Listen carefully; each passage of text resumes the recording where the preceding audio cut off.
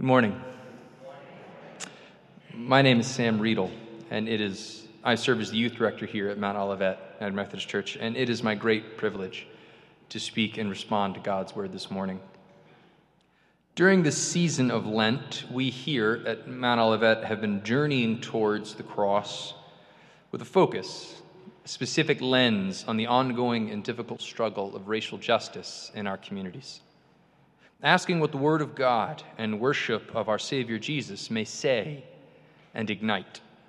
We have lamented, we have sought to repent, we have aimed at healing, and we have learned what real reconciliation looks like. And today, while we may not be singing, at least while I'm up here, we're going to be speaking of hope.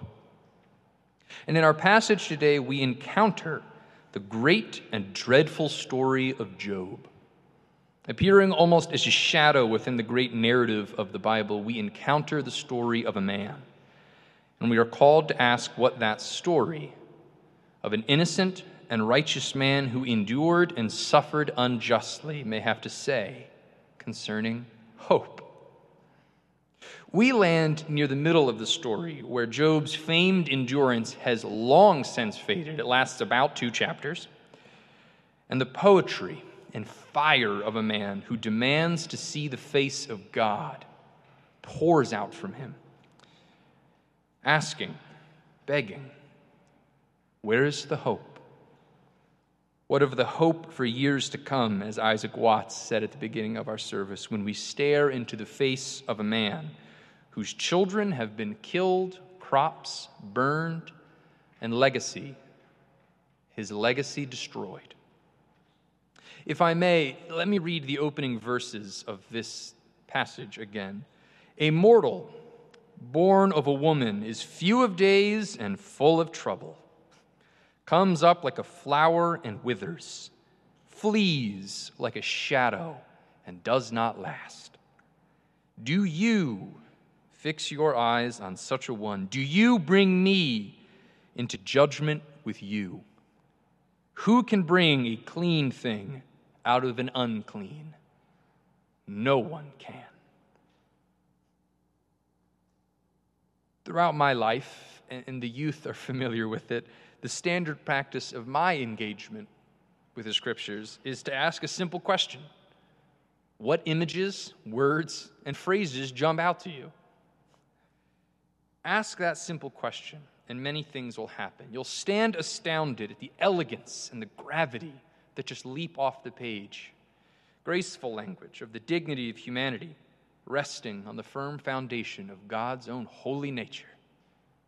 Forceful language about our obligation as people before the Lord to live with equity and righteousness. And this language, the poetry of Job that speaks of unjust suffering and the absence of that God. Job speaks as one who intimately understands the feelings, the grief, and the life of the disinherited, or as Howard Thurman describes them, those who stand at a moment in history with their backs against the wall. In Job, we don't see the bold rejoicing in suffering shown by Paul. In fact, we see a powerful and poetic critique of the psalmist's great claim that opens up the hymn book. Happy are those who do not follow the advice of the wicked, or take the path the sinners tread. When I stand before Job, I wonder if my inability to locate hope rests in no small part on my social location, on who I am, on the realities and the systems and people that have built me and shaped me, leading me to ask whether or not I truly have doubted the justice of God. In the past few weeks, I've had the blessing to sit and talk with members of the Way congregation who gather in the fellowship hall at this time, as we've discussed this very dilemma, the seeming gulf and divide between my and our experience and with those whose backs are against the wall, as Thurman says. Jamar Tisby, the author of How to Fight Racism and something of our spiritual guide through this Lenten season, made a simple yet profound assertion in week 1 that has stayed with me. He asserts that a courageous Christianity that leans into these problems is about the people we become along the way and the others who we meet along this path.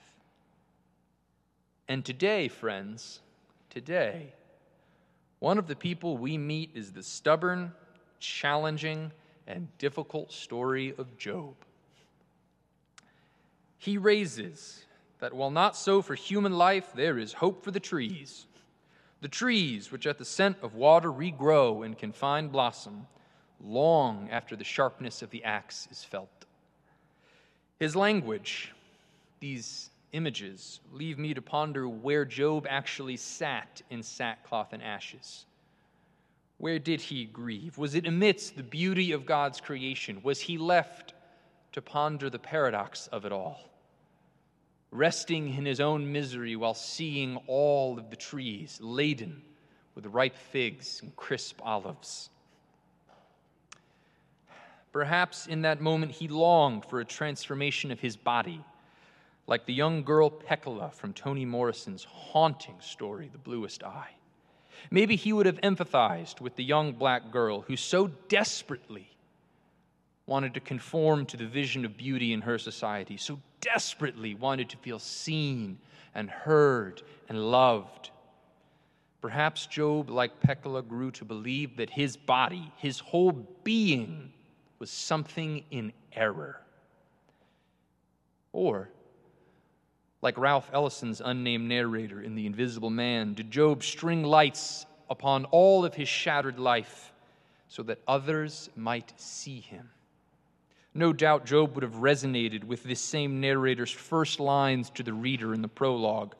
I am a man of substance, of flesh and bone, fiber and liquids, and I might even be said to possess a mind. I am invisible, you see, because people simply refuse to see me. Would Job have felt the need to make such a statement, to explain and describe his rootedness and reality amidst a world who felt him as other or lesser? My friends, I confess I do not know. I admit that when I read of the story of Job, it leaves me in a state of, as the poets might say, melancholy. An unsettled state, an unsure state, a place of disquiet, but a state in which very true things might be said, or at least no lies are spoken. When we read of Job and his sorrow, we are graced with the opportunity to stand before a story that may not preach, may not give advice, may not counsel or guide or uplift or console or endear or build up, but it doesn't lie. When I stand before Job, amidst all his fire and poetry about life and about God and the absence of justice, I am transported to the moments when I sat reading about Ferguson and Michael Brown in the New York Times, watching and analyzing Louisville and Breonna Taylor on cable news, sitting horrified by Minneapolis and George Floyd, absorbing tweet after tweet and video after video. And when I encounter the story of Job, I am led to wonder what lies I told myself then and what lies I am believing now. I return to Tisby's simple belief that courageous Christianity is about the people we become along the way and the others who we meet along that path, wondering if my lack of awareness in those moments was based on my lack of relationships then, and if my failure to remain committed to the work of racial justice rests ultimately on a lack of hope, a lack of confidence that anything can indeed be better. asking if in any real sense a healing of our racial divide is possible, wondering what Job might say to such a problem, so vast and so painful. Well, our reading from Job ends with a question. If someone dies, will they live again? A simple, profound, and deeply troubling question. It's the sort of question a child asks that makes us jump and frantically call the pastor. The sort of question that the students in confirmation might ask after a long and boring lesson on some random part of church history. It's a good, old-fashioned John Wesley question. Short, to the point, and made of real feelings and real grief and real longing. In a way, it is the deeper question that lies at the heart of our Lenten journey, lies at the heart of our racial divide and painful history as a people. If the vision of my life, community, nation, and people were to die, if the lies I've told and the lies I've believed were to die with Jesus on that cross, would I live again? Would I be able to make sense of my life, my community, my nation, and my people? Job leaves us where we are, waiting, asking, pleading, and praying. But if we allow him to, Job leads us to where Jesus was, is, and will always be, with those who stand in the moment of human history with their backs against the wall. The hope Job offers is that he offers to bring us to the foot of the cross, where we can reside and are graced to be with those whom only the words of Jesus suffice. Blessed are those who hunger and thirst for righteousness, for they will be filled.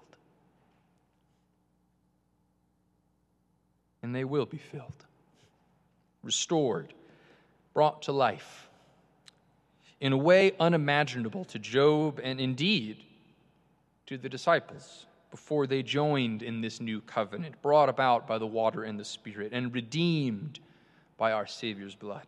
Unimaginable before the bread was broken and the blood was given for the forgiveness of our sins.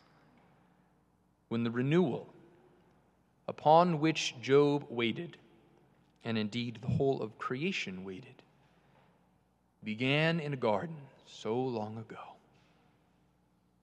Our hope and our salvation. Amen.